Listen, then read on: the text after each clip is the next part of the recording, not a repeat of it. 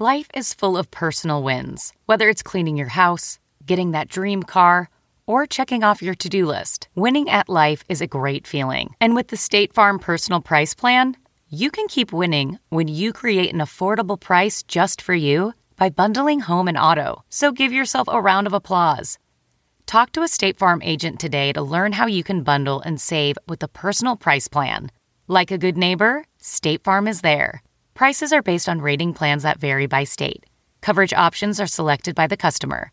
Availability, amount of discounts and savings, and eligibility vary by state. Wow. Nice. Yeah. What you're hearing are the sounds of people everywhere putting on Bombas socks, underwear, and T-shirts made from absurdly soft materials that feel like plush clouds. Yeah, that plush. And the best part? For every item you purchase, Bombas donates another to someone facing homelessness. Bombas. Big comfort for everyone. Go to bombas.com/Wondery and use code Wondery for 20% off your first purchase. That's bombas.com/Wondery. Code Wondery. It's Nerdist Podcast number 359. We are doing a show at San Diego Comic-Con. I think we're going to be doing a lot of stuff at San Diego Comic-Con. Of course, we have Course of the Force leading up to it, StarWars.com/Course of the Force. And we're doing a live Nerdist Podcast at the Balboa Theater on the Saturday night of Comic-Con. So come to that.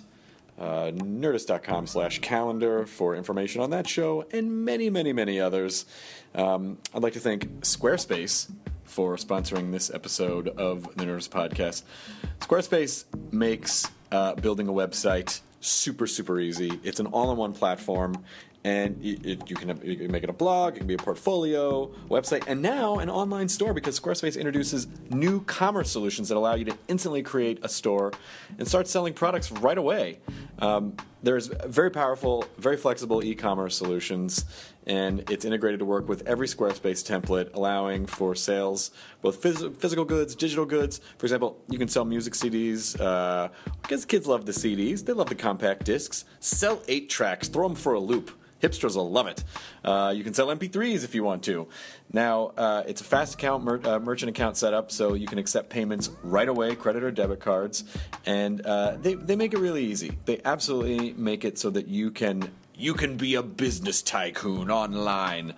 They give your website the best mobile experience for your users, and they have great customer support. So if you want to build a website, blog, portfolio, whatever, go to Squarespace, get a free trial, squarespace.com/Nerdist, sign up for a free account. No credit card needed. Try it out. Start building your website. Then if you decide to purchase, use the offer code Nerdist5 and get 10% off your first purchase on new accounts, which includes monthly and annual plans. Also, they register domains, so check that out as well. Squarespace.com/Nerdist. Use the offer code Nerdist5. Everything you need to create an exceptional website. Radio voice. I'm very excited about this podcast, as I am about everything, if you listen to this with any regularity. It's all genuine, but I am a huge fan of Band of Horses, to the extent that I had this weird idea when I was traveling around the country. I was like, you know what, I'm going to find a city that they're performing in, and I'm gonna see if I'm performing near it, and I'm going to pin them down like butterflies in a box.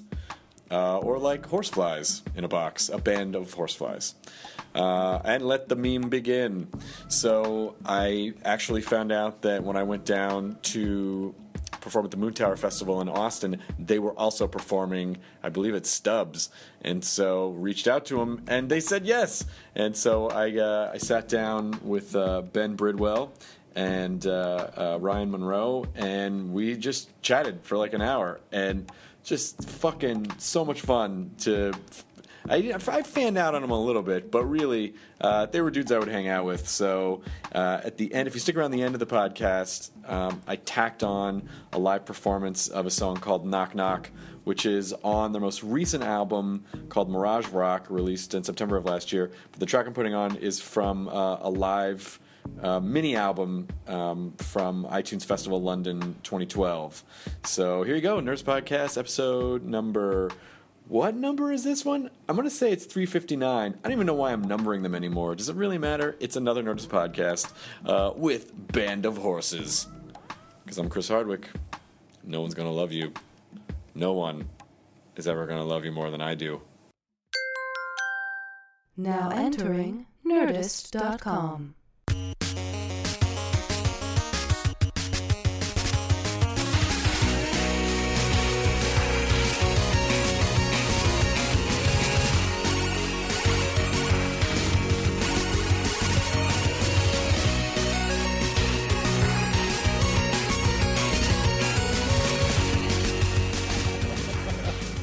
Oh shit.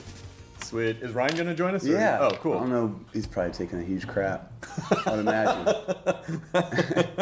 I would imagine. You know, when I think about what Ryan does, I think he's probably just taking a huge crap. When I average out in a I can't day, find him. It's usually what's that happening. is usually taking a huge crap. All right, this is good. This will work. You sound good. The sound quality's good. We're in a super snazzy suite at the top of. I mean, this is really this is an apartment. This is Yeah. It's I don't know what you'd call this thing. Is a massive loft? What the hell? I don't know, but I have to say, you've treated it very respectfully. This is not what I would expect to see at the top floor of a snazzy hotel with a band doing a show tonight. Everything seems to be in place. There's really just a bottle of water out. It's not. I've hidden all the evidence. Yeah, scrubbed all the bloody footprints up. Yeah, bloody footprints. It's Yeah. such a weird. So there was blood pooled on the ground, and someone just walked through it. Something like that. Yeah. We'll probably keep it on the wraps until we get sequestered or whatever. So you guys are playing Stubbs tonight. Yeah. That's awesome. Stubbs is such a great venue. Austin is one of these places that no city has more festivals than Austin. Yeah. And so I've performed at a ton, music, comedy, and whatever. Do you guys get through here a lot? It seems like Yeah, we were here a month ago for South by Southwest. South by Southwest. Oh, you're here for South by Or no, the abbreviated is by Southwest. By Southwest. Yeah. Oh, That's what we say in the industry. Yeah. By Southwest? Yeah, just to keep it short. We actually played like the technology part of it, which is like before Interactive. Yeah, it was some nerdy stuff. Which has gotten just as well. I guess I shouldn't say just as big as music, but it's gotten pretty big. Yeah, I mean, there's so many toys everywhere and crazy free shit. I think you want to play interactive over the music portion because you're not competing with 1,500 other bands. You're basically competing with what's Twitter gonna say. Yeah. What are the tech companies going to announce? Yeah, and we opened for the Roots, so that was like a fucking no-brainer for us. So. Did you guys play with them at all? No, I mean, we played early, and then I think they even had some trouble. Somebody I think Questlove had another gig or something like that and couldn't get here in time or missed a flight. Mm-hmm. So they were kind of short-staffed. Yeah, But he's going to play drums, and then before you know it, there's just another dude on stage killing the drums. Yeah. Oh, okay. Of any city in the country, if you shout it out on any street, who's going to play drums? Someone's going to jump up if you're in Austin, Texas. Yeah. No Other doubt. cities might be like, well, I could call someone, but here they just fucking step out of the what? Yeah, And then they right there. With They're the next door, Yeah. fucking already playing. Yeah, So, I was like we were talking about getting backup singers to possibly do some stuff, at Nashville or something. And we're just like, we'll just go to any restaurant and just like grab a waitress. grab some waitresses. You don't even have to ask. You just be like, can you be here at the studio? Yeah, You don't absolutely. even have to ask if you can sing, And they're 'cause there. everyone- Yeah. So it's pretty. I tracked you guys down. I've been a fan of Band of Horses for a long time, and I was like, I just one of these days, like one of your songs came up on my iPhone, and I was like, one of your songs came up on the phone, and I was like, I got to get these guys on. I don't know how to track them down. And I start looking at cities you're in to see if I'm anywhere near you, and god damn it, Austin. The same day that I came out for a comedy festival. Nice. So thank you for unintentionally being in a place. I was gonna try. I was like, even if they're like it's somewhere in the middle of the country, I'll fly somewhere and drive. And so I was able to pin you down in Austin. So thank you. It's kind of how our parents plan their vacations too. That's right. Where are you kids playing? Yeah. I'd love to go to Topeka. I've never been. Did your parents come to the shows? Oh, yeah. Oh, that's sweet. Yeah, it's great.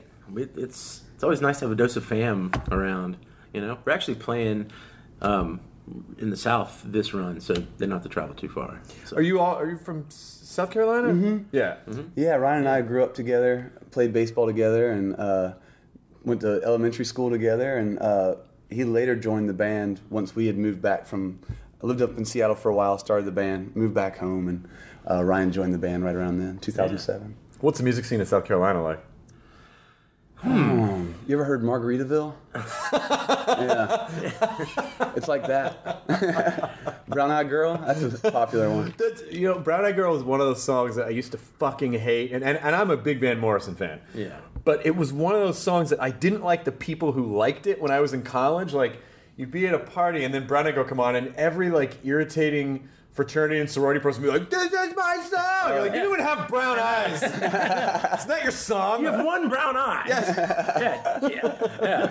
It's not everyone's song. Maybe that's why everyone loves that song. Shit, all the big like the fraternity and sorority songs were like Brown Eyed Girl and like Back in Black. Whenever Back in Black, like, fuck yeah. You know, it's funny. Like once you get past the point of saturation, like you start. I mean, the older I get, the more I can appreciate the like super overplayed songs. Yeah. Because it gets to a point where like you hear them so many times, it's like they start even sounding like something different. As a band, do you want that, or is it like, well, maybe that's one step too far? Shit. I mean, if we could have a song like Back in Black or something that is overplayed like that.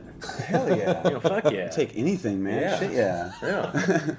There's not, because it seems like, it'd be great to, like, have a hit song or a bunch of hit songs, but then there's a point where it's too much of a hit song, and then there's backlash because people are like, it's either your other songs are either not exactly like that one, or people are just, they feel like you're overexposed because it's too much. Well, see, it's rare. Like, you think of bands of our ilk or whatever that have that kind of success with a song like Modest Mouse with Float On or something like that. Yeah. You still see Modest Mouse playing that damn song every festival gig or whatever, and people go fucking apeshit. Yeah. So it's a blessing if you ever get anything close to that. Good, so you're on the positive side of the fence and not we're not going to play the hits because we're just not going to write the hits. We would love to, but man, not possible. That's good. There's a handful of bands where when I first stumble upon them and I think, I'm probably just going to like this one song, and then, oh shit, I like this other song. Oh fuck, I like this other song. It's bands like, and I hope you take this as a compliment, like I fucking love Rogue Wave is another band that I absolutely love. Oh, man. And then you guys are in that group where I'm like, fuck, Infinite Arms and Cease to Begin. It's just like song after song. It's like, and this one's really cool. Awesome. So just let me fan all over you for a minute, and then we'll get to the regular conversation. But you guys, not just, it's like these gorgeous harmonies, but then you take left and right turns where musically I don't expect, he went that way, and I think you're going to go the other way. So I'm always pleasantly surprised by what you guys do with your songs. Awesome. So where were you, what inspired you? Like, what was when you started, who did you say, like, we want to be like this band, and then you sort of grow off and form your own voice? But what were your bands? Very easily, Neil Young. Growing up with Neil Young stuff was huge, and just like seeped into the bones and blood of when I started singing. I guess in my late 20s, I think initially just went that way, or Flaming Lips and Built to Spill, just the higher register of singing at least, and then My Morning Jacket, absolutely. Those were, I think, the went into the main the soup pot or whatever. And was there a certain point where you started to, because it felt like, it's funny, I didn't realize you started singing later, like late in your 20s. Yeah. Because your albums all have a pretty strong point of view from the get-go, where it's like the second you hear a Band of Horses song, you're like, I know that band, I know that point of view. Yeah, it beats me. I don't know, maybe it just came later in life, and maybe I had a good grasp of what I wanted our band to sound like, being a music fan first and foremost. Or what you didn't want it to sound like. Yeah. I don't know, I remember listening to the radio like I was nannying or, washing dishes, and always listening to the radio and being like, I don't care for this, or I figured I can't have an opinion about music and be like a critic unless I try it myself, and so I did. How long did it take you to? Was it one of those things where you, for a long time, said, I want to be in a band, but maybe not yet? And then, like, what was there a moment where you were like, fuck it, I got to do this now? Kinda, yeah. I was actually releasing records. I had a little tiny label, and I was releasing my friends' records, and their drummer left, and they needed someone to go on tour with them and play drums. I'd never played music really ever before. And it was really minimalistic drumming, and somehow I still managed to be the worst drummer alive. But I ended up going on tour with them and recording with them for a number of years, and got used to just that lifestyle. I loved it so much. And then the band broke up, and I said, shit, I really like that. So we have all these instruments not being used at the practice space. I'll just try to write some songs. And I did, and got signed to Sub Pop. Oh, shit. Yeah, it's really, really bizarre. Makes no sense. Are you guys good at staying in one place? Can you go home and relax ever, or do you get antsy if you're home for more than? Do you have homes, or are you just on the road most of the time? I forgot. I live in Boston with my fiance. Oh, okay. I just moved up there from South Carolina, so it's a large change. But yeah, it's definitely. I think once you pass the 5 weeks off the road, I think after the first month, it's pretty. You're ready to. I'm personally ready to get back to it. Yeah. We just recently had 2 months off, and I was just I gotta find a fucking hobby or something. Yeah. You can only write so many shitty songs and annoy your girlfriend so much. I thought about getting a landscaping job or something just to have some perspective to write different songs. Yeah. Band of Horses' new album is weirdly about landscaping and topiaries. Yeah. But I always opening chord, dude. But honestly, I always thought I don't know why I thought this would be a cheat, but I always thought, a cool way to write a song would just be to in that case, you could just look at a weird topiary and then just describe it in abstract terms, and then that would be a song because people would assign meaning. It's about something, but if you're not being direct about it, then people can assign their own meaning. Their own meaning to it. Shit, I'm about to cancel the show and just write some songs today. Now. About topiaries? Yeah, hell yeah. I want to go to some gardens and look at some elephants and plants. Actually, we'll cut you in some of the publishing. Oh, that would be amazing. Yeah. Just point to whatever and you're 15%. It's that thing. Yeah. What is that thing over there? Go. I always thought what I would do is it would be really cool to just take old movie footage and just put it on mute and then just sort of write about whatever's happening. Oh man, that's one of my favorite things to do is have it on mute, and I'm sure you do it too, like you did when you were younger. I still do it. Just but mess around with who's of course. The dialogue. Yeah. Especially 3 or 4 in the morning, it's really fun. Cary Grant says, "We're gonna fuck." Yeah. But do you do the Cary Grant voice? No. We're gonna fuck, darling. Or do you say, I'm gonna fuck you, I'm Cary Grant? Yeah, dude. I'm Cary Grant, and I'm gonna fuck you. Yeah, exactly. You're gonna carry these balls, I'm gonna grant you an orgasm. Oh, God. Whoa. Damn. You know that they were all, when the cameras went off, they were all just filthy people. Yeah. Just fingering themselves. Gary, please, we have to shoot now. One more second. Yeah. I just have to finish this. One more second. I'm auto-fingering. fingering myself. No one was washing their hands. Yeah. How was the Band of Horses podcast? They were weirdly talked a lot about Cary Grant fingering himself. It's every day. Yeah. You talk about Cary Grant fingering himself. I think if you really strip away a lot of what your songs are about, I think underneath there's an element of Cary Grant fingering himself. Yeah. Yeah, or at least somebody. Yeah. Someone's always going to be buttholing themselves. Cary Grant. Yeah. It's he's just it's when you really listen to the music, you just picture Cary Grant just fingering himself going, no one is ever going to love you more than I do. Yeah. He's talking to himself. To his finger. Yeah. Just for the podcast listener at home, they didn't really need to know that I was actually doing the space work. As we're talking about it. I mean, I guess that's why they said audio only for the interview, because I didn't realize you'd be completely naked like this. You have to understand, we need to earn the explicit tag any way that we can. On iTunes, it says explicit. That makes it cool. And so if there isn't at least 5% butt fingering, then we can't earn the tag, and then it's false. Yeah. But if they can't see you, why did you have to get naked for this? I don't understand. Because I'm really committed to making it authentic. Yeah, I mean, when he came to the door, our tour manager called and it's like, Chris is fucking naked. We're like, it doesn't matter. Bring him up here. It's cool. Clothes are an invention especially by the naked men coming. Yeah, no, it's just the machine trying to get you down. I know. All the time. It was refreshing. When are you going to free yourselves? Yeah, I don't know, man. It's pretty inspiring. Still early. Let's see what happens. In all seriousness, I worked at K-Rock in Los Angeles in the 90s, and I went to one of the the acoustic Christmas shows that they do. Have you guys played acoustic Christmas? It's a big show, a big mashup of bands that they have, and No Doubt was playing, so this should give you some idea of when this was. And the drummer, he was back there drumming, and then he ran out from behind the drums at the Gibson Amphitheater, and he was fucking totally naked. And he and the crowd was like, and then they went fucking bananas for it. And then he started jumping up and down and doing all this weird, making his dick dance.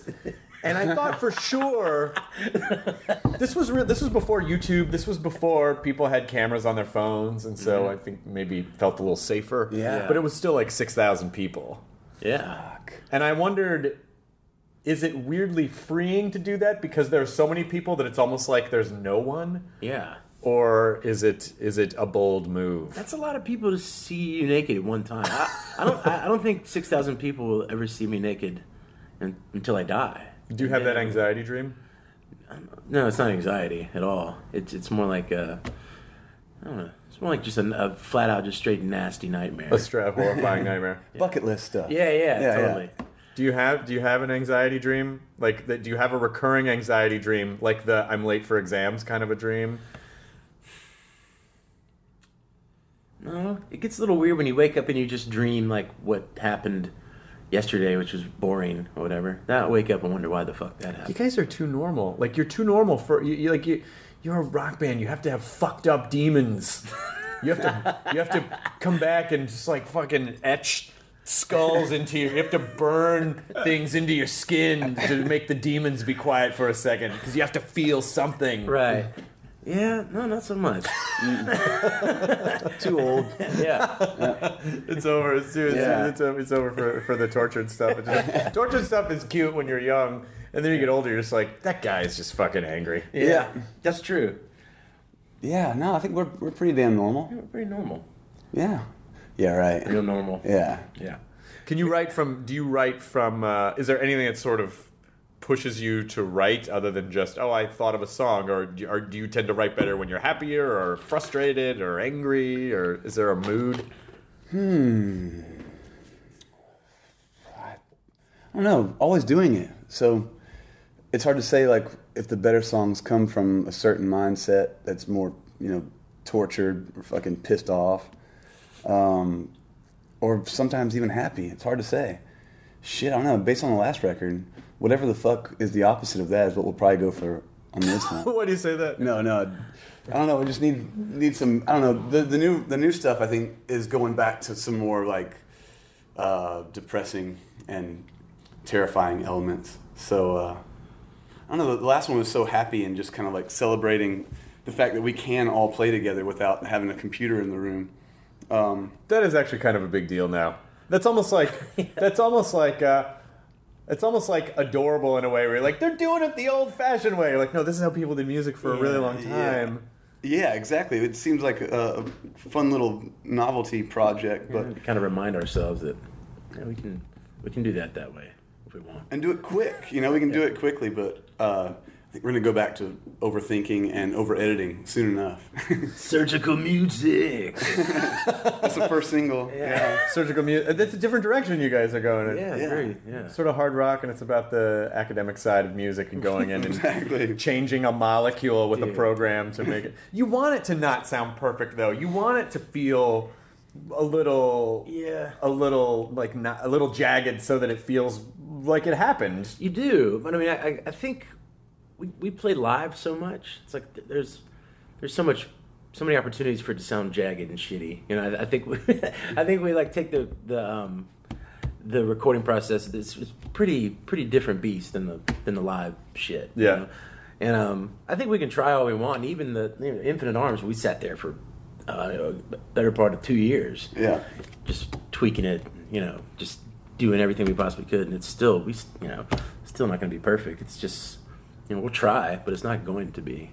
I think the benefit now to being a good live band is that it just gives people a reason to see you and have an experience, as opposed to just it's disposable. I'll just listen to it, but I don't really care about the band. Like if you can be a good live band, it just changes that. I don't know how people go and see someone who like just works off an iPod. You know what I mean? Like I don't understand why people pay to see that, but to see like 4 or 5 people get together and actually play. Yeah, that's just talking about making records and playing live. Some of the ideas that you have, seems like some of the ideas in your mind are perfect, but some of them are jagged and shitty, So if you can make them perfectly jagged and shitty, that's kind of, Yeah, that's the goal, right? Yeah. Yeah. So How long does it take you guys? Do you form a lot of the music as you're recording, or is everything? Do you get it all ready and tight and then go, okay, now let's lay it down? Well, none of us live in the same town, really. So whether it's like rehearsing for a show, that doesn't happen. We basically rehearse, say, like a festival gig in front of thousands of people when we've been on a break. Luckily, we know each other well enough that we can get away with that. But same thing with the studio. We'll have done a lot of demoing and stuff, and then have an idea of what it's supposed to sound like, and then let it take a new life form once we all get together. Yeah. If there was another era that you could have been a rock band in, what would you do you ever think about, like, oh, it would have been so fucking awesome in the 70s? The fucking 1890s. 1890s. Yeah. Dude, I love the 90s. God. You know? The 1890s. Yeah, 1890s. That would have been killer. Yeah, we would be quite a sensation in 1890. Well, there was this whole, and I'm positive I talked about this in the podcast before, but there was this whole cluster of, for lack of a better word, I called it pioneer rock, but it was basically, it was like Midlake's Van Occupanther album and Decemberists, and it was just all this like music from another era. Like they were describing like frontier themes, like frontier rock, right, kind of thing. Yeah. And I didn't know how to. It's like, well, it's not folk really. It's just that the themes are of this weird era. Right. What are these words that they're saying? I don't know. Yeah. But I think, I don't know how to define what this particular era, like, you look back at 80s music, and I feel like back then you're like, oh, I understand that this is all a thing. But when I think about how do you define music now, what is it? What is music of 2012, 2013? Wow. Yeah, I don't know. I guess we'll have to wait until 2023 for someone else to name it or whatever. I don't know. I still don't even know what the identity is. I mean, like, 90s rock, okay, like there's some, Motown Philly and grunge. Yeah. And some, so I feel like I recognize 90s music, but I don't know what this era of music is. And I don't know if it's just because we're in it. Yeah. Well, were the 80s, were they considered glam back then? Did they say, like, we're a glam band? Or is glam kind of like a derogatory term? I don't know. I feel like they must have used glam rock at the back time. In the day? Like Poison were they just like a rock band? They were just, I think they thought of them. Were they a hair band? Or was that like that was probably derogatory to them because all those guys, I think, thought of themselves as metal bands. Metal, right. But then it, like, glam is the perfect way to describe what it was because it did just, like, it got lipstick and hairspray and more about the, the glitziness. Yeah. But the glam period before it with, like, that was more punk or whatever. Yeah. Actually holds up quite well. Then you have the glam metal, which is just basically radio the glam pandering metal to the big time music industry. It's like David Bowie and Kiss, like in a blender, or something. Like like, holy shit. Some record producer told me once that the reason the 80s music sounded the way that it did is because everyone was doing so much cocaine that it affected the way that they literally affected the way that they heard music, and so they always felt like there wasn't enough high end, I heard and that so all the bass got drowned out because they just went so high end. And when you listen to all these music, you're like, there's almost no bass in it. It's just all high end and tinny, and that was all chorus on the snare. Thanks, Can't cocaine. hear it. Damn it. God damn it. Turn it up. That's just the treble. Fuck it. They're just freaking out back there.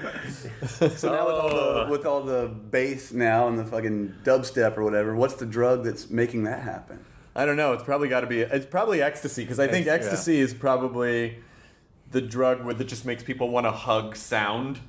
Right. And so, like, they feel it. They feel it, so they want to feel the bass kind of like vibrate their molecules as opposed to have the shrill high end. Ecstasy's still kicking, huh?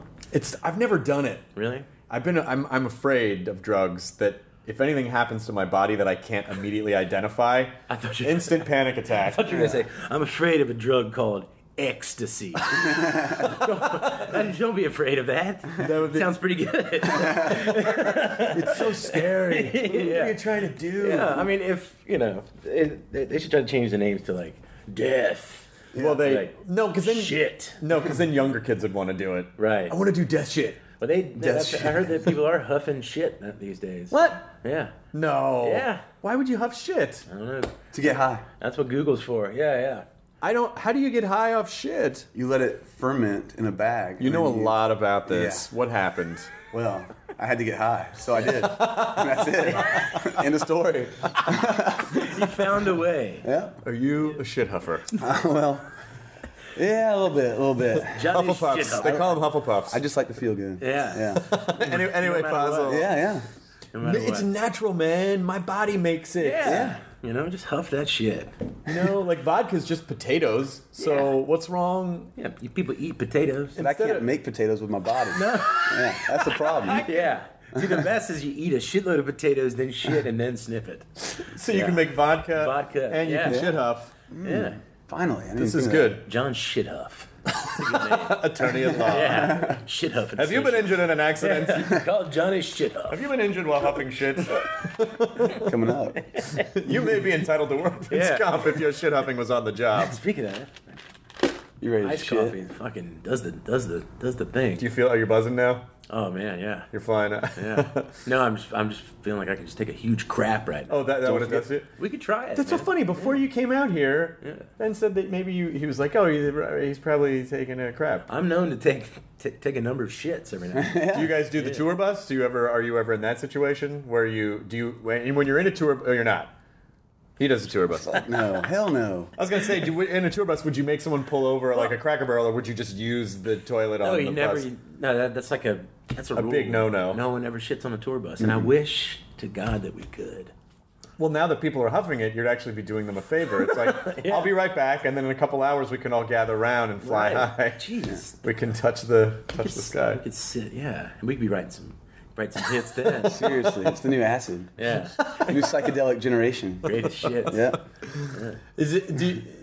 What do you think about that sort of old 60s or 70s idea? Well, maybe it's not even 60s or 70s, but you know, like, oh yeah, Beatles wrote a lot of their best songs because they were super fucked up on, you should thank heroin for a lot of the great music that came out. And like, do you buy into that, or do you think like, that was probably just an excuse so they could do a lot of drugs?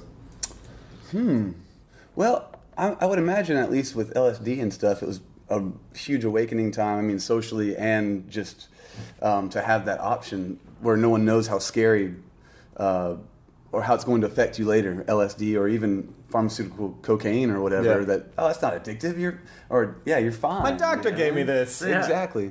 So there's probably like some innocence surrounding it where people were just discovering new shit.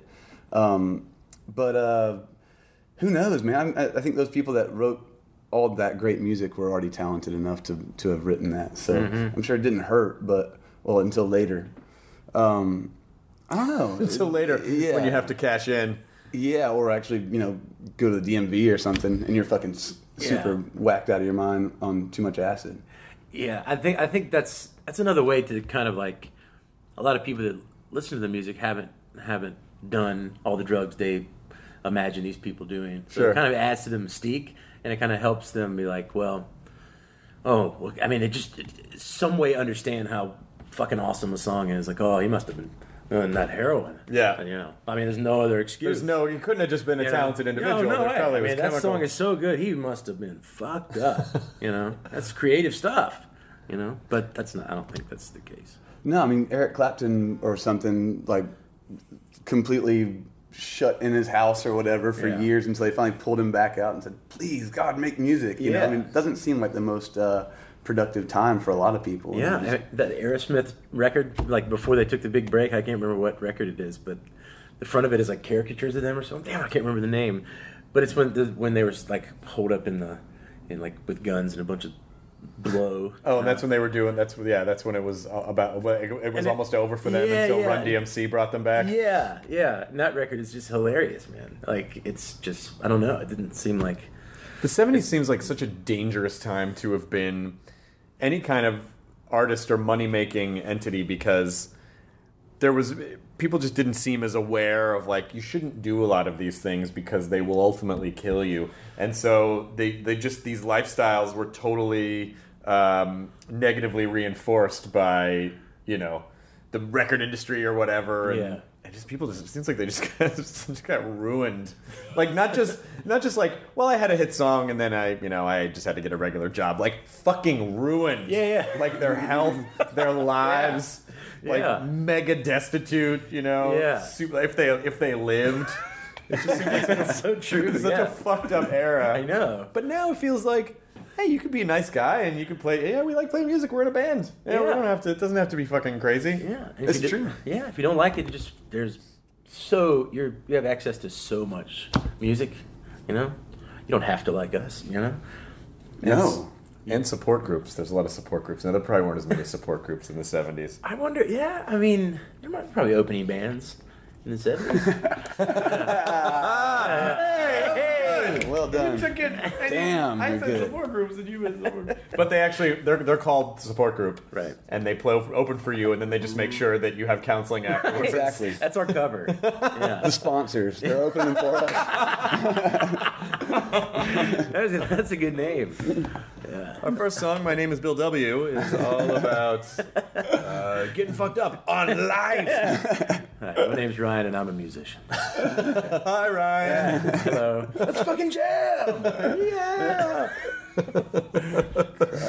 Is there, when you kind of look at the albums, is there one song or two songs in particular that you in your head thought, oh, this is going to be the one that pops, and then it wasn't the song that pops, and maybe you were surprised by another album, one of those songs? Of our own stuff? Yeah. Shit. Yeah, I've always missed that one. Shanked that fucking fastball.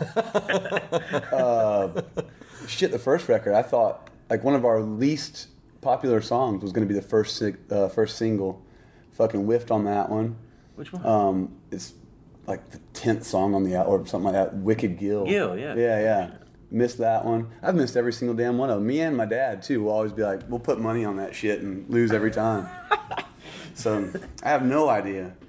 But the last one we had a pretty good idea. That one seemed like it kind of made sense for it to be released. The only redeeming one. Yeah. We're the only rockin' ones on that, I guess. Do you guys control everything about, like, is it all within your... Hell no. We take advice, honestly. We trust our counsel in a way that, it might be even the opposite of what we want to do as far as, releasing the first single or stuff like that. But we trust the people that also have more experience than us, that our management and stuff like that. We're not above taking people's advice, Yeah.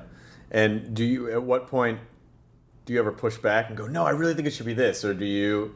It's about to happen, man. Oh, shit. Oh, yeah. Yeah. Fucking He's the mutiny. The Velvet Hammer Bridwell. Oh, wow. Yeah. Okay. All right. It's about to get interesting. Yeah. In as specific terms as you're comfortable talking about, do you want to talk about it or do you not want to talk about it? I don't care. Yeah, okay. What's happening? Well, I'm just going to huff a bunch of shit. They're advising me not to do this, but I just don't think they understand. No, I think it's tough to say. I mean, I think we've allowed ourselves to kind of follow a lot of advice, and now I'd like to take it back to what started the whole thing, which was just writing, not for, I don't know, it's tough to say.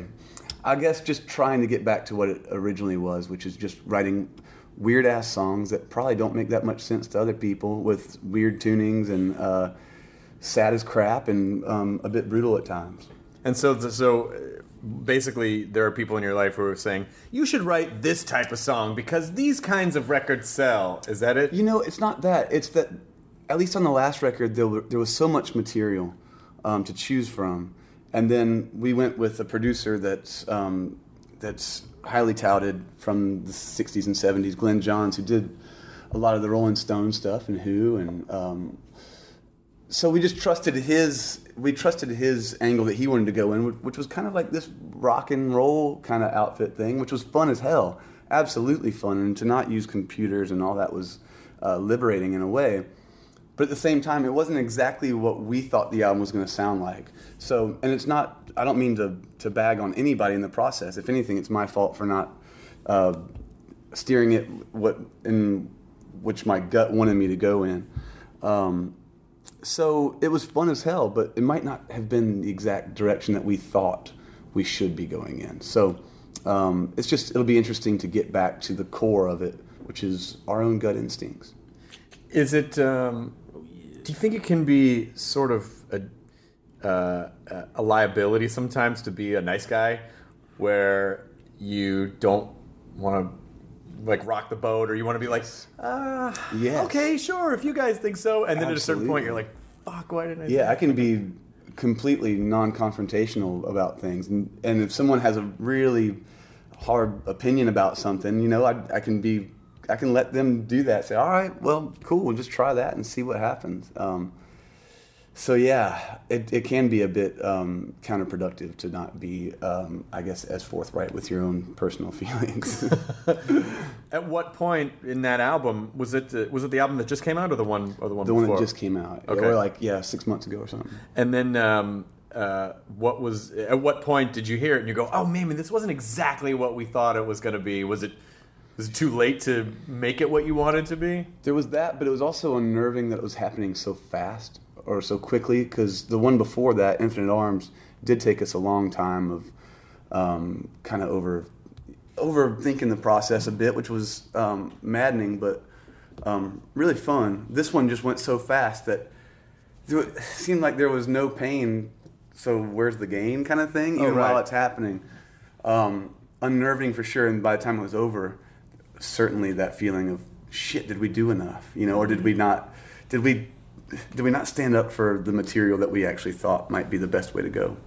And how do you do that? I mean, like, is it are you basically just communicating through email, or do you have meetings, or how do you when you guys are all spread out, is it how do you kind of pull that all together and stand as a united front against the other side?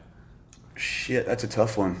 Yeah, I think for the majority of the time, they'll trust me to kind of make those hard decisions. Absolutely. Yeah. And then we'll all kind of get together finally in a back lounge of a bus or something and be like, shit, what the fuck did we do? Damn it. Yeah.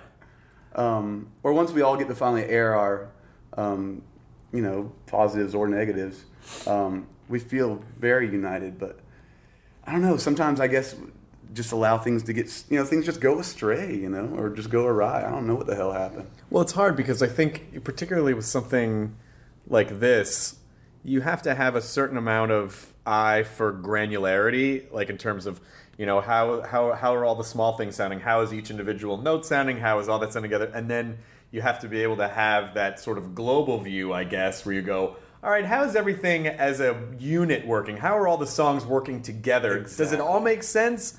And if you're focused too much on one or the other, I'm guessing that you just have to have a balance of all of it. Yeah, you might end up just asleep at the damn wheel because you are paying attention to making sure your guitar part's right or something like that. Yeah. But shit, who knows? Maybe in 10 years I'll be like, that was the best fucking album we ever did. Yeah. It's hard to tell. Yeah, I was definitely like, each one of the records were done totally different way. Like we put them all in a row, all four of them. It's kind of cool. Like you learn from good and bad ways of processes that have gone on with the records, and just move on, make some more, and try to make it better than the last one. Exactly. But not as good as the next one. Do you ever think ahead and you go, I have an idea for a song, but I feel like that'll probably be good for the 7th album. Like, you don't want to get too far ahead. Yeah. Well, yeah, I think really though, some of the material that was available at the time didn't seem like it would fit within that process or be exactly. It wouldn't be as good, or even Glenn might not enjoy that kind of tone or something like it's aggressive or angular or something like that. He might not get it, and I think a couple times that happened. He just did not get that kind of tune. So yeah, it's like, all right, put that on the back burner and we'll take care of that next time. Yeah. Then do you, when you're playing live, is that your opportunity to throw the sounds in that you want to like sort of redo that to almost like a do-over in those cases? Absolutely. You have a chance to reinvent every night. Mm-hmm. That's the best part about playing live. You can just do anything. We play so much. It's you don't have to fucking try something completely different one night. You can slide something in if one of the dudes in the band goes or something, or you're like, damn, that sounded like shit. Well, we'll do that tomorrow in Topeka. Yeah. I love Topeka, dude. I know, man. That's where your parents are hanging out, right? Yeah, that's where everybody's coming these days. Topeka is the new. Everybody's coming. Everybody's coming. Where? To Topeka. So what's the sort of delineation between like we want to try new stuff or we want to express things in new ways that are exciting for us, but at the same time, you know, when people go to a show, a lot of times they don't necessarily want to be really surprised. Like they want to. Yeah.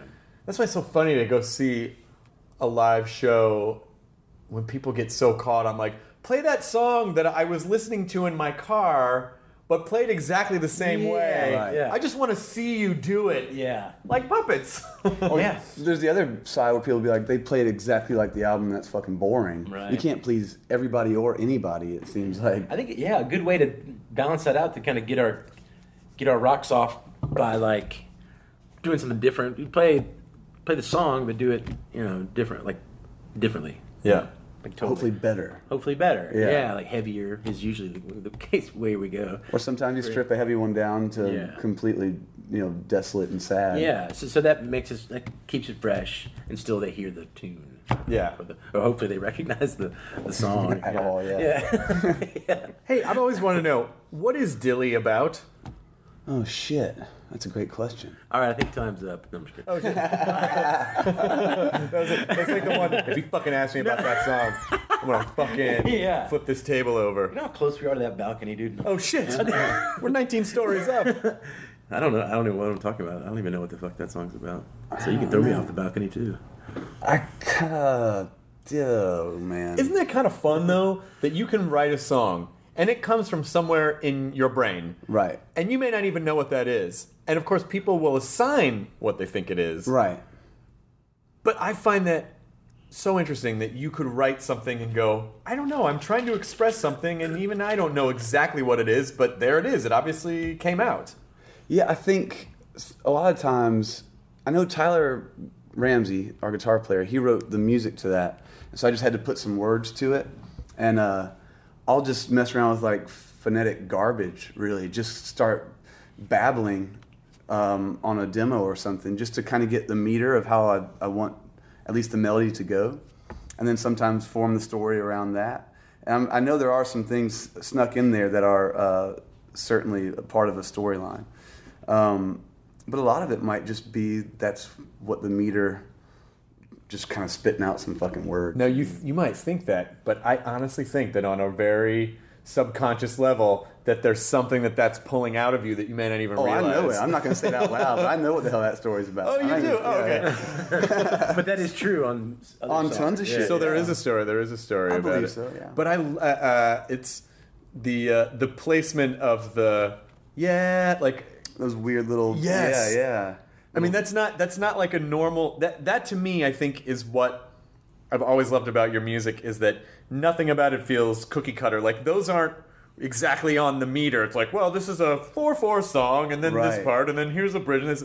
Like they totally kind of, it's the only thing I always love about Stevie Wonder is that like he'll come in out of nowhere where you didn't even realize there was a space for something. Yeah. And you're like, fuck, and it just like sucker punches you. Oh my God, yeah. I bet what that was a different take of different phonetic garbage at a different meter, and listening to both of them at the same time and being like, oh shit, those are the two different meats in the fucking bread sandwich or whatever. What the hell, That's the thing I love about his writing, that what you just said, it's totally like when I came into the band on the second record, and I was, I remember my brother got a new car, and he pulled up to my house in Columbia, and he was like, you gotta check out this sound system, whatever. This is Bridwell's band, and we put on everything all the time, like on his new like Accord that he got or whatever. It's the best system ever, and he like just fucking cranked it up, and like I'd liked the record before, but listening to it there, I was like, wow, this sounds amazing. So I was huge fans of that, and when I joined the band, I was learning the song structures and everything. I was noticing what I really liked about it was the simple but totally unorthodox way of when to do something, and how patient a lot of the songs are, that he writes. Like, when he brought me in the studio to put organ on stuff, and they just like sit there, and he was looking at me and be like, no, like hit the chord, no, another measure goes by, like, no. I was like, holy fuck, this is awesome. Like, I'm playing one fucking chord for a long, long fucking time. And it changes at a certain time. And it's like, okay, I'll just have to remember where that is, you know? Only a couple changes, but it seems like just a huge landscape is built, being so patient on when to change chords. Which I was just like, I can't wait to get to the next chord. You know, I want to, there's something different, but to have it's a real super, really laid back and broader approach that Ben has, I think, to writing a song, which is... But that's just being an amateur and having no idea how to write a song. No matter what it is, it's fucking awesome. You know, a lot of people don't have it, a lot of people, you can't teach what he's got, man. Oh, man. It all comes from the heart. It's true. But do you see it as, you're putting that chord way later in the song. Do you feel in your brain well, that's where that has to go, or do you say, no, everyone else would put it there, so I'm going to put it here? Oh, there's no rhyme or reason to it. It just you just feel like that's where it should go. Well, honestly, even when I first started doing it, didn't even know where to put my hands on guitar. So I got all these songs. A lot of these songs are just oh, okay, my fingers are comfortable there. Now I'll tune the strings down to whatever makes a real or something sounding kind of chord, and had no idea. So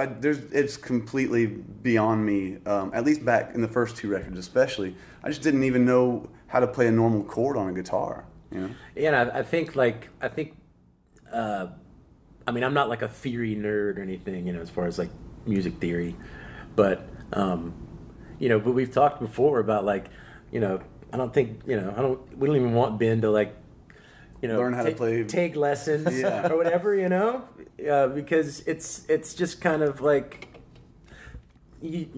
I've seen jazz kind of ruin good rock guitarists, because so much, Oh, right. And it's everything is so fucking cerebral, and you have, everything has to kind of make sense, but I'm guilty of it too, because I'm familiar with what chords would sound good together, and if I make them not sound good together, it's on purpose, or there's some sort of rhyme in my head sometimes, That's so funny when the academics of it get in the way. Totally gets in the way. They don't get in the way with them, and I think that's. I think they've begun to. Yeah. That's where it's you need to strip all that shit away and go back to. That's what I think I'm trying to get back to is, man, fuck standard tuning and. Just find some weird shit, and who gives a shit if it's one chord throughout the whole song?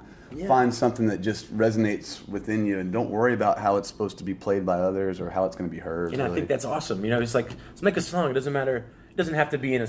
It doesn't have to be a certain chord in the Western music. It doesn't have to be you could make a song out of any instrument, no matter what it sounds like, no matter what condition the instrument's in.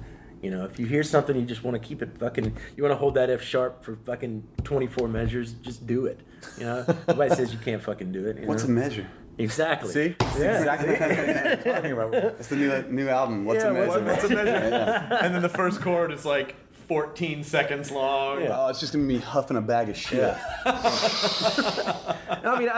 I really do feel fortunate to be in a band with him. It was his original super. He's an American original. Yeah, he's contractually obliged to say that. I'm actually not. Obligated, at least. I can see the sincerity in his eyes. I'm serious. Really. Oh, I can't see your eyes. But I think it's kind of an exciting. I think frustration is an exciting place to be sometimes, because that's when you start breaking new ground in yourself, where you start digging around. You're I'm not satisfied. I don't think. Any kind of art stuff, it's music or comedy or writing, whatever, I think a lot of the good stuff comes from you're frustrated. Yeah. And you fucking have to figure it out, and that's a good place to be. Because whatever you're about to discover is probably going to hopefully make you really happy. Yeah, I think that and survival are the two key elements, because even starting the band, I'd just be washing dishes forever.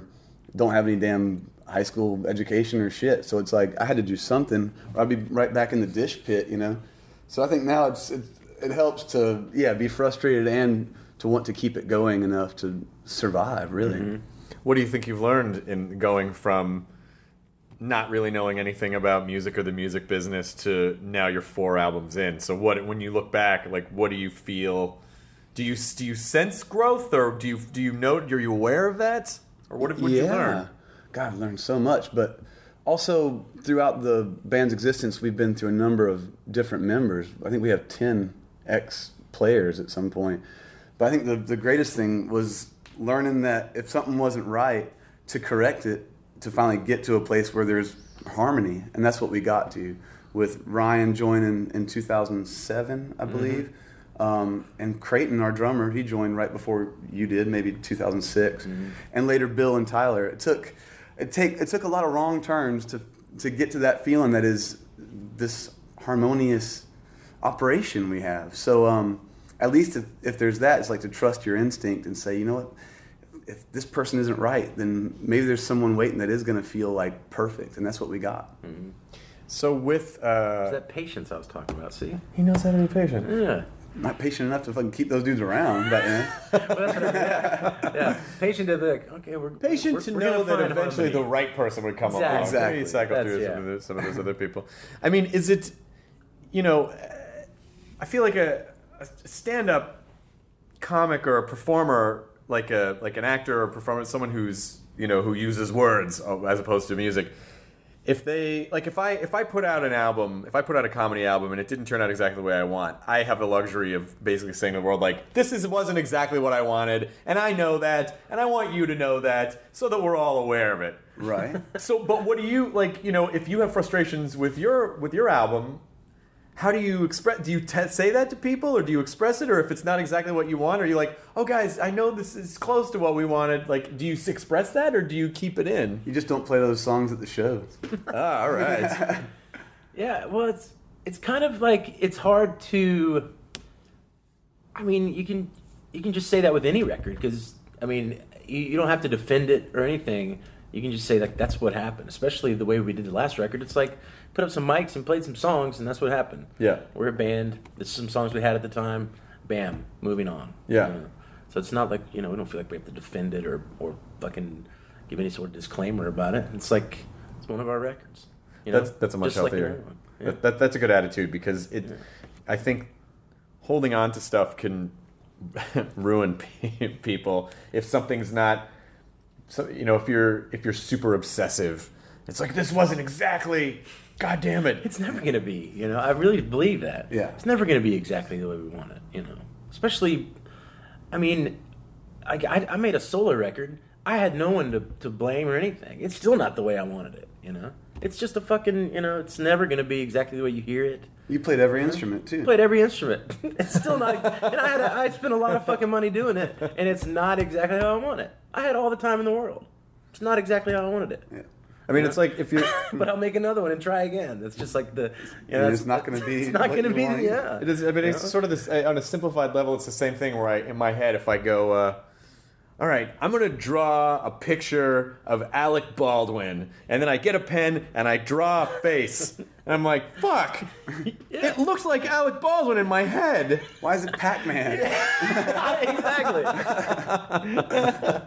It doesn't make sense in my head, but just somewhere between my head and my fingers. Yeah. Alec Baldwin did not appear on the page. And as much as you can carry that around at shows and show people a picture of Pac-Man, no, fuck you, that is Alec Baldwin. Yeah. Don't you see it? That is Alec Baldwin. If you're a fucking idiot, that's Alec Baldwin. Anyone can see. Yeah. That's Alec Baldwin. Yeah. You can sense the rage underneath. Yeah. You see it. What do you guys do when you're touring? Do you go back and forth a lot, or are you just out for 2 months at a time? Shit, this summer we'll go back and forth a lot from Europe to the States, hopping back and forth. But usually we'll just get on a long ass fucking run. We'll go North America and then pop over to Europe for a long run. It seems like we're always just out, and it doesn't really make any damn difference because we're glad to be working. So It's kind of weird.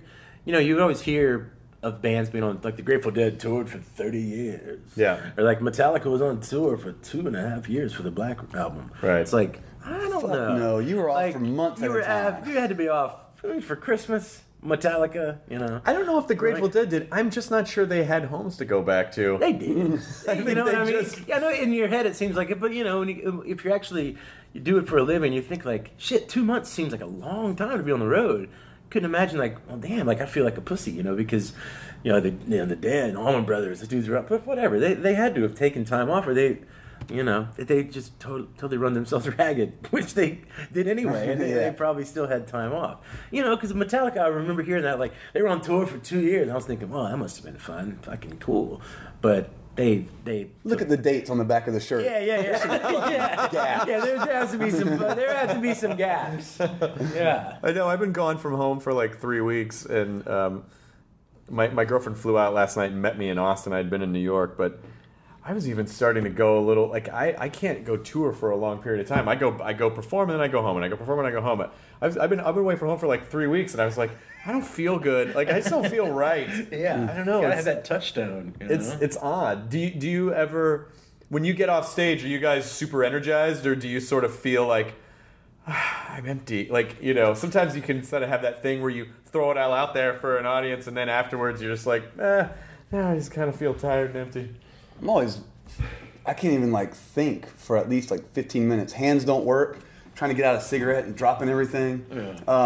And then about 30 minutes later, there's no sleep. Yeah. Like just thinking about how at least a good performance, just completely so jazzed that the mind just starts going crazy. I think because it's not natural for me to do this job at all.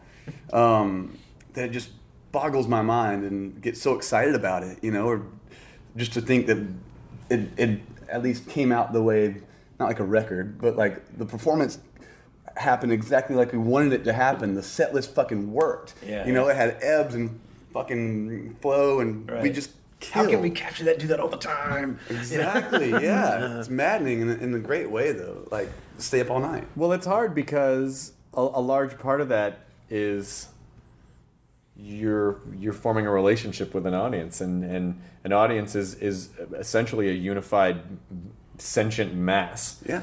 And you're not always gonna, I mean, it's like a lot of it depends on your audience because you're forming a relationship with them. Yeah. So if you can sort of be in phase, then it totally works out. But I think that's why it's hard for like, oh, we're gonna capture that lightning every night because not every audience is exactly the same. Some people are boring. Yeah, it's I don't think there's ever been a time where the audience has just sat there like, and we've been backstage like, holy shit! Like they just look like they're like not being entertained. Just kind of a mellow audience watching us. Maybe they weren't. Maybe they thought it was terrible.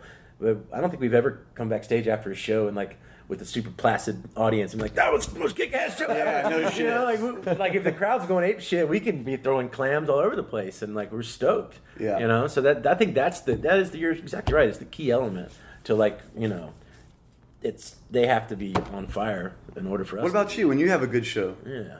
Or yeah, it's the sleep thing is absolutely true. It's you just keep replaying it in your head, and you go home, and I guess I'd only been doing stand-up for a few years, and I did a set at the Improv in Los Angeles, and Drew Carey was there, and I fucking crushed. And afterwards he came in and was like, hey man, that was really funny. And it just, you know, I'd only been doing stand-up for a few years, and I still was like, oh my God. And I didn't sleep that night because I was just replaying in my head all of I was like, yeah, it really did go well. And Drew Carey saw that. Drew was, he said he didn't have to come up to me, and it just like, he just said a couple words to me, and it totally, I was flying on that for like a week. Feels so good. It does. It was really great. Do you guys have a favorite show? Like, is there a show that in particular that you think of as like, yes, this is the benchmark for? There's tons of those where, I think we played Roskilde in Denmark in 2009, I think. And even before we went on, the energy in this festival tent, was fucking bonkers. People were chanting and like soccer chants, you know, before we even took the stage. And then they just lost their fucking minds. They sang louder than we could turn our amps up. I mean, they were crazy. Yeah, that was the biggest crowd we ever played in front of. And that's what we want. I mean, I think we just want to see people lose their fucking minds, you know? And I don't give a shit if you're even a quiet song. Go ahead, scream, do whatever. Yeah. You know, I just want to see some organized chaos and some anarchy. Like, actually, during Infinite Arms in Vegas, that's when that little skirmish broke out in the front. Like we have really great fans. Like, you don't see like fights and crazy shit a lot with us. You know, we have really respectful, awesome fans. But in Vegas, the last 2 times we played there, we've seen like a fight in the crowd. and like it was during Infinite Arms, which and like during like I had a dream, like the super, like the most mellow part ever, and like you see people just going. Like, we have like projection and crazy lights, and people just zoning out, and then like these two girls like fighting, and it was like the sweetest part of the set, they're just like fucking worked up, and like at that point I was like.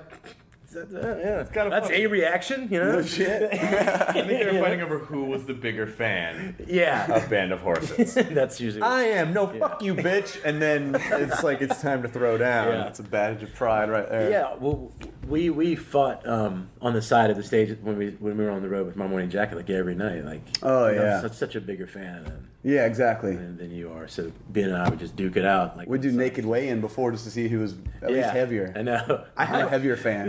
Yeah. I have a live recording of theirs that was part of some music festival somewhere, and it's and they're doing Bermuda Highway, and his voice is fucking insane. Like it's pitch perfect, but it's a little raspy, and it just you can hear the silence, if that makes any sense. Like you can hear people in the audience just like with their mouths agape because his voice just cuts through so beautifully. That's funny. I was when I lived with an awesome songwriter musician, Danielle Howe, in Colombia at one point. We were buds, and I remember I was listening to them on her computer while she was out of town on the tour, and she called just to check in, and I remember her saying something like through the phone, like wow, like who's that singing? It's got a hell of a voice, and like I could barely hear it. Shit. And I was like, that's My Morning Jacket. She's like,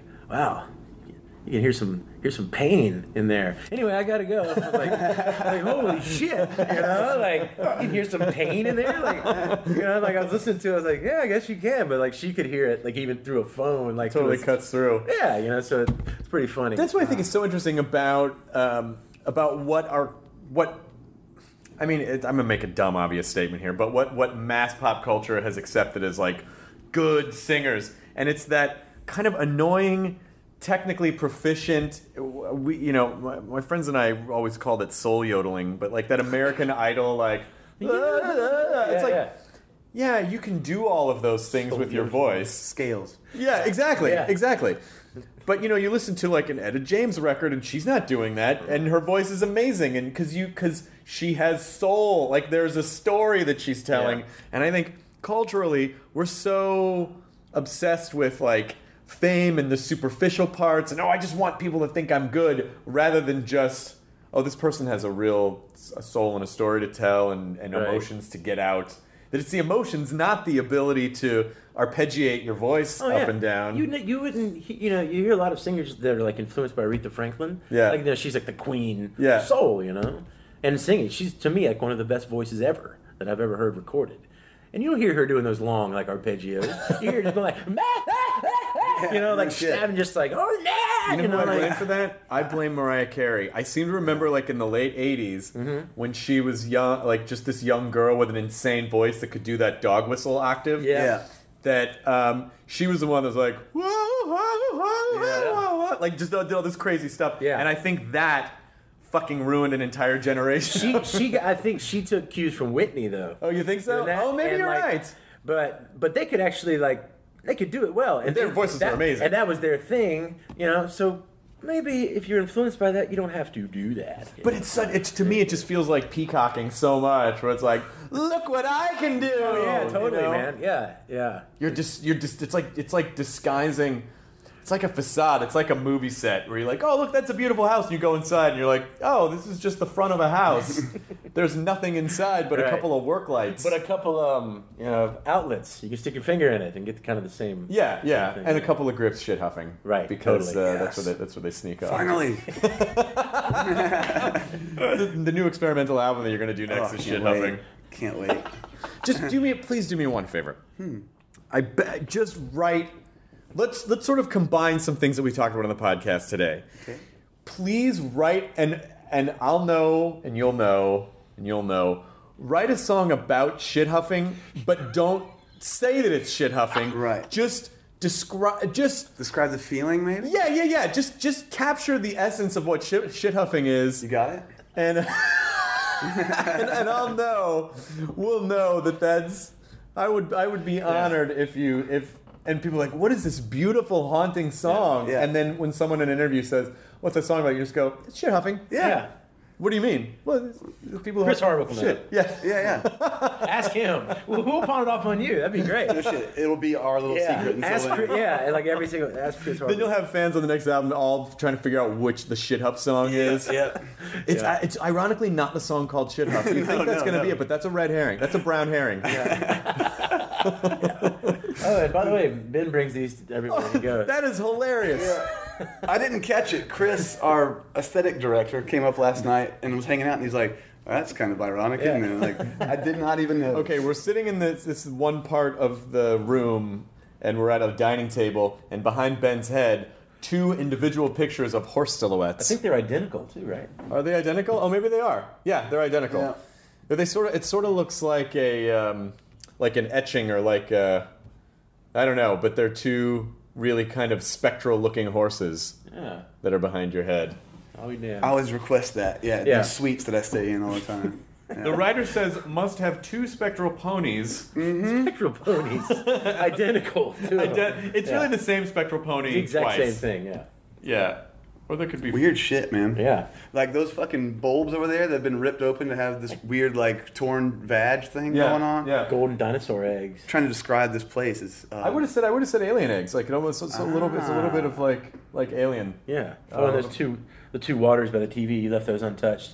Yeah. Probably because they weren't wine. $7. I didn't touch them because they weren't red wine. They need to come with that red wine water. It is. I do like to when I'm doing a show and I go backstage, especially if it's at a college, because at colleges they're really sweet and they're generally student-run organizations, and so they're extra accommodating. I just pretend that whatever is already in the room was on my rider. Like, oh, you got that? You got the stuffed beaver? That's awesome. I kind of just list things like, oh, okay, good, yeah, you got the. Oh, you got the sheetrock that's beat to shit. You got the like a chair in the corner. Yeah. That's good. Not a lot of people get this white table. Yeah, everything's here. Right? Yeah. I had the best dressing room the other day at one of the Penn State campuses, which was the girls' wrestling locker room. But really, a locker room that they had put 2 cushy chairs like this in front of the lockers, and then just a table with a champagne bucket and a bottle of water. Like they made it look really fancy. Yeah. But the juxtaposition of like there's girls' wrestling uniforms in the meshed locker. Right? It was really funny. What do those even look like? Just like kind of like a unitard, but just like a bathing, kind of like a one-piece bathing suit kind of a thing. Sexy. Yeah, it was. Yeah. It was. And I knew it was the girls' locker room because there was a toilet connected to it. Honest to God, bucket of tampons, just out. They were new, but just a bucket of tampons, just like a fucking bucket. Just a bucket, like an ice bucket. Yeah, it's like an ice bucket with tampons, with a handle on it and everything. Yeah, it's like if you were a tampon connoisseur and you're like, bring me my bucket of tampons. But obviously just there in case anyone needed them. But it was just the presentation of it was just so weird. Now you got that on your rider. Now I can say the rider. A bucket of tampons. Platoon of tampons, please. Hang on a sec. Let me. Okay, 38. Good. There's 38 tampons here. No less. No more. No less. Yeah. Only the green tampon. 38. Yeah. Oh, these aren't them. I'm gonna need the Slenders. All right. we got to hang out in a lot of locker rooms touring with Pearl Jam. Like they played big basketball arenas and hockey arenas, and that was pretty bizarre. Yeah, they'd also kind of set up the dressing room to look nice, but no, it's a nasty ass locker room. Sweaty, like weird, playing like Buffalo Sabres hockey arena, like just hanging out, smoking cigarettes in the Buffalo Sabres locker room, taking massive craps back there. And it always comes back to massive craps. It does, really. That's why you shouldn't take more than like 3 seconds to decide what you're going to eat. It's all gonna turn to shit. Was Eddie Vedder like, hey guys, I take a lot of massive craps in the road too, guys. Come in here, man. Check this one out. We bonded, yeah. How's Pearl Jam? They seem like kind of nice guys. About as easy as it gets, man. Coolest, I swear, they nicest. were so sweet to us. Yeah. And really just inspiring to see a band that can last that long and really enjoy what they do enough to like to work at it, to put on a fucking stellar show every night, man. It was super inspiring. And they were really kind to us. It was a great surprise. Yeah, Eddie gave us all personalized Eddie Vedder Zippos the last day of tour at Madison Square Garden. What? He has his own Zippo? Yeah, he smokes a cigarette during a certain part of the show and chunks a lighter out every night to the, he throws out probably 20 tambourines a night. He's a showman. He's a fucking badass. The tambourine budget. Come on, Eddie. Oh, dude, I mean, we saw backstage box of tampons. Hey, wait a minute. Tambourine. I could not say it. These tambourines These tambourines are so absorbent. They are. Exactly. For your heavy days, and then you can play 60s rock. That's right. Yeah, shake that shit. It's You pull the string, it'll play itself. It's like I could. Hey, fantastic! Yes. I get my period, and I can also play free design songs. Kites are fun. I thought you were just masturbating. No, I'm playing music. I'm playing music, guys. Yeah. I'm free design. I'm free designing it. I'm doing both. Yeah. Multitasking, bro. Free Design is either the most ironic band in history or the least ironic band in history, but I'm guessing it's the latter. Yeah, I would say the latter. If you've ever, it must be so enjoyable to write a song about the exact thought you're having in your head and just describe it as if it were a lecture. Yeah. It happens all. Kites are fun, you guys. Yeah. Kites are fun. Kites are fun. Yeah. Automatically gives it some sort of like validation. Yeah, truth. It really is. To music. Or kites are not fun, Right. That's a good tune too. That would be the John Lennon way to do that. Right. Kites are not fun. He would take the ironic approach, right, as opposed to just the direct. Kites are fun. Kites are kind of fun. Yeah. I huff shit. Yeah. I need to just huff shit and describe it in a more in a musical way. Yeah. And everything can be a drug metaphor as well. Just kites are fun. I huff shit. Yeah. What does he really mean by that? When it wins a Grammy, and it will, just throw me in a thanks somewhere and go. He'll know. Yep. And then that'll be our special moment. I'll be at home watching the Grammys. I'll have the brown hanky sticking out of my very fancy suit pants. The huff hanky. Yeah. I guess I should put it in my lapel, so I can actually smell the hanky. Just put a brown carnation. Exactly. On your suit jacket. The hanky might mean that I want you to shit on my chest. No. That's a totally different. No. Totally different podcast. Yeah. Well, that's a totally different fetish too. I'll just give a little sniff, and you'll know I'm thinking about it. Yeah, that's right. I'll go. Thank you, guys. That was for me. And then I'll go back to my bag on the. It's so fucking high. Yeah. Hey, Ben, it's Chris. I may have huffed a lot of shit, but did you just thank me on the Grammys? What are you talking about? Who is this? I need help. We have no idea who you are, Chris. Who was he? And it's not that we have no idea who you are anymore. It's just we have no idea who you are. Yeah. Yeah, just in general. Yeah, I don't know. No, we did that podcast together. Podcast? A podcast. Those stopped being made in 2014. The Grammys haven't existed for years. So, we talked about your band. What band? We're not in a band. We're bankers. Yeah. We're shit huffers, freak.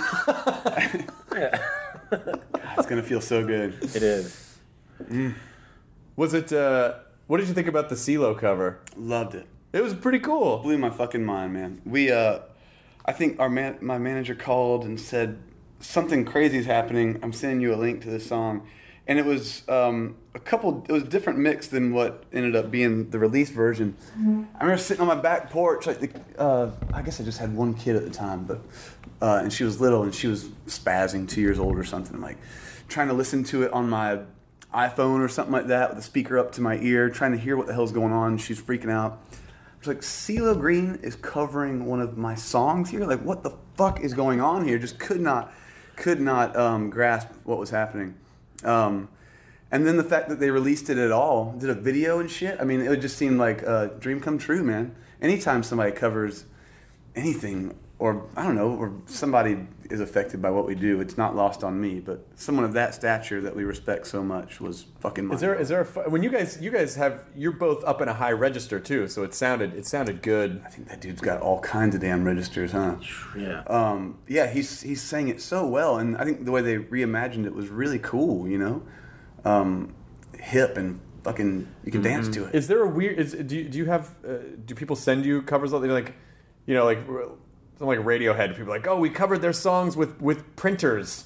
Right. Do people send you covers of songs, or do you have a particular? No, I mean, I think the couple ones that I've seen, someone sends a link to YouTube or something, like Kid Cudi used a sample of ours for a song that he did. Someone just tips me off to it, and it just, I think even when it's like a little kid singing it, or someone like CeeLo or Cudi doing that shit, it just warms the heart, man, honestly, that someone would care enough about it, whether it's a little kid singing it or, a kid that learned the guitar chords on YouTube and no one ever, knows about it. That shit is just, that's the coolest validation, I think, to what we're doing, because it affected them enough to want to learn it, It's awesome. Yeah, when a little kid is singing it, you know that you might be onto something with that piece, because they don't even know how to bullshit yet, So they're just pretty honest. They'll tell you what's up. And we love covering songs so much too. I think when we have an urge to cover a song, it's not only just to look under the hood or whatever. It's like the song really resonates with you. Something about the words or maybe just the melody. It's a very honest tribute to how great you think that song is. So to be included in that process is flattering. Not that anyone's going to listen to me, but if anyone listening has a bluegrass band, I've always thought one of my favorite songs of yours is "The Funeral." I think that would make an amazing bluegrass song. No shit. Like if you just sort of do, like if you just like stand up bass, a little bit of fiddle, and then just like some good 3 or 4 part harmonies in there, and just like strip it down. I think that song would make a fucking awesome bluegrass song. Shit, we got a couple shows coming up at the Ryman where we're doing acoustic electric evening with performance. Because you could start off really slow, and then when you go to, then you can go double time in the chorus. Funeral. Yeah, that was our idea that we just came up with. Me and Ryan did. Yeah, that was a really great idea. Thanks, man. Put it on Shithuff. Yep. You're helping us with everything today. Coming up with song ideas, cover idea. You're coming up with. What you got for us, man? Yeah. I don't know. I just want to manage a band. You're a natural. No, poor Rick. Rick's such a nice guy. Yeah. Your manager and I, he reminded me that we worked at MTV together in the 1900s. That's our tour manager, Rick. Yeah. He always brings that up, that he was at MTV. He was a PA there for a while, which was, if you were a PA and you were good at your job, God help you, because that meant that machine was going to sap every bit of energy you had, because they preyed upon people who would do a lot for no money. So if you were good at something, the benefit was that, within 2 years you could be like head of production, because people would always get better jobs and leave. Yeah. But it's just you're funny. going nowhere if you're a PA. Like if you're good at it, you're going to be one forever. They're going to keep you down. Yeah. No, but people always would quit there, so they would just promote people really fast. We did an interview with Kennedy last year. Oh my God! Yeah. In Austin. Yeah. Was it in Austin? Some fucking where? Kennedy. Yeah. I haven't seen her in years. She's sweet. She's really amazing. So cool. And that fucking blew my mind. And Kurt Loder's my dad. Yeah. What? Yeah. No, that's not true. He's another one of those. Like and John Norris is related to Chuck Norris. That's not true. I know. I want it to be true. I want it to be true too. I wanted them to be the same person. Yeah. Just different sides of the personality. And you're like, John Norris. And he's like, nope, it's me, Chuck. And then the mask comes off. With a dude like Kurt Loder, with a name like that, you gotta have a lot of kids. No kid, man. And I dated Puck from The Real World. That's what a reference you've pulled out of your head. That was The Real World San Francisco. Exactly. Yeah. We dated a long time ago. True story. That was Los Angeles. Oh, fuck. This is a true story. That was John, the country singer. Yeah. Dude. True story. Hey, man, how come you're putting rap in my country? Well, how come you're putting country in my rap? Yeah. How will these people live together? This is just like the real world. Watch them huff shit. No, that was not popular yet. Well, no. That was not in vogue until... for dominate. That was not in vogue until right after this podcast goes up. Maybe, That's right. Maybe those shows made people want to huff shit. So maybe maybe that. I think That's those shows excuse. felt like people huffing shit, but I don't think they necessarily were. This was really fun. We did it. This flew by. We did this was an hour and 20 minutes. Holy shit! Thank you. So I hope you didn't have to be somewhere. I have to go check out of my room and take a huge piss. Everything now. Yeah. I love that all the waste removal from your bed is huge. Oh, yeah, we consume lots of stuff on the road. Yeah. So it's all got to come out. Got to come out strong, brother. Yeah. He's got some daddies, man. Some huge pisses, massive. The big fry and the fucking yeah. Everything's fucking. I dream big, shit big. He takes the crap of horses. Yeah, it does. Shit big or go home. Oh, nice. Oh man. There's two. That's a bad way to end the podcast. No, it's a great way to end the podcast. It was fine, and then I took it there. Any way to end it would be good. No, we're gonna. I have 9 more questions, all about the consistency. Dude, it's such a pleasure meeting you. Yeah, it's good to meet you too. Awesome, right? Thanks, man. Ben, good so to fun, see you. man. So fun. I'm so mad that I have a show at the same time as yours tonight. I really want to see you live so bad. You won't when you see the reviews of it. Believe me, I don't read reviews about anything. I don't trust them. I don't think people who review things are not the right people to review them because they're too reviewy. They're too reviewy. They're looking for problems. Yeah. They're looking to criticize. They listen to music in a way that regular people don't listen to music, and I don't think they necessarily represent. I don't think they represent how people who are not super music nerds listen to music. Right, they're in the moment enjoying the other people that aren't writing about it. Not taking notes. Yeah. So fuck all that shit. Yeah, fuck they're, those they're people, like trying man. to get instead of like absorbing it. Yeah. Did you ever see the Ryan Adams thing on YouTube when he called the guy? Yeah. Jim. What's the guy's name? Degorius. I can't remember his name. I've heard. They hear the message. It's like, hey man, it's how the best come? thing ever. Yeah. God, I love it. Have you heard it? No. Oh my God, it's on YouTube. It's like he starts out, "Hi Jim, it's Ryan Adams." Yeah, he started off kind of like catching up. Yeah, just catching up. Yeah. I heard you were at the show last night. I read your review, and then he's just like, I just don't fucking. Yeah, he's like, you fucking sit there with your fucking pen in the back, like nobody fucking wants you there. It just turns into like, it's so awesome. Oh my God, It's something that you would never do. It's something he actually called to do. Yeah, but like you'd read a shitty review, and you're like, God, I just really want to just call him and be like, dude, really? Like, what are you talking about? Like, you have no idea what you're talking about. Yeah. But Ryan actually called him. It's like Monday, 10 a.m. It's like either he's up early or he's up late. Oh shit! Ryan did it so you don't have to. Yeah, it's legendary YouTube shit, right? And I wonder what the guy's reaction was. I wonder if he was like, "What a crackpot," or "Oh, I was wrong," or "This is awesome." Yeah. I can't wait to put this on the internet. Oh my God! Obviously, he couldn't wait because it's up on the internet. It's so funny. Is it voicemail? Yeah, it's a voicemail. It's the longest voicemail, and it just starts. You can just see like.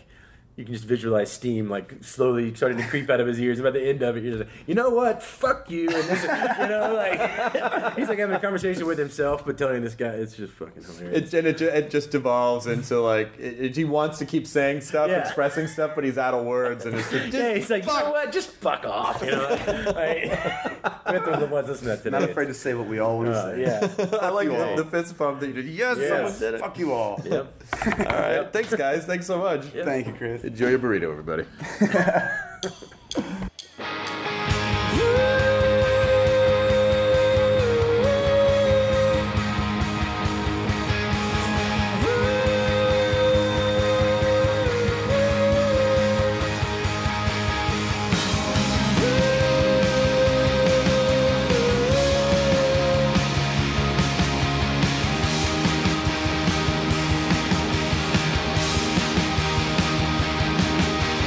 It's better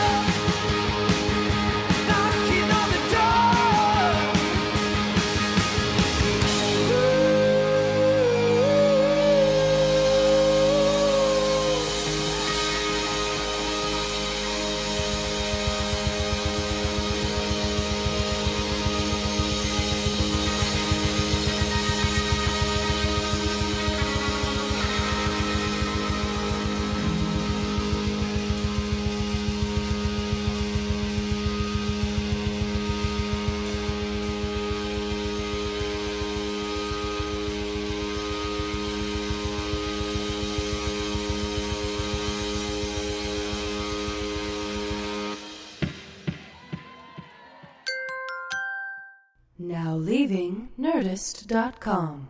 Enjoy your burrito.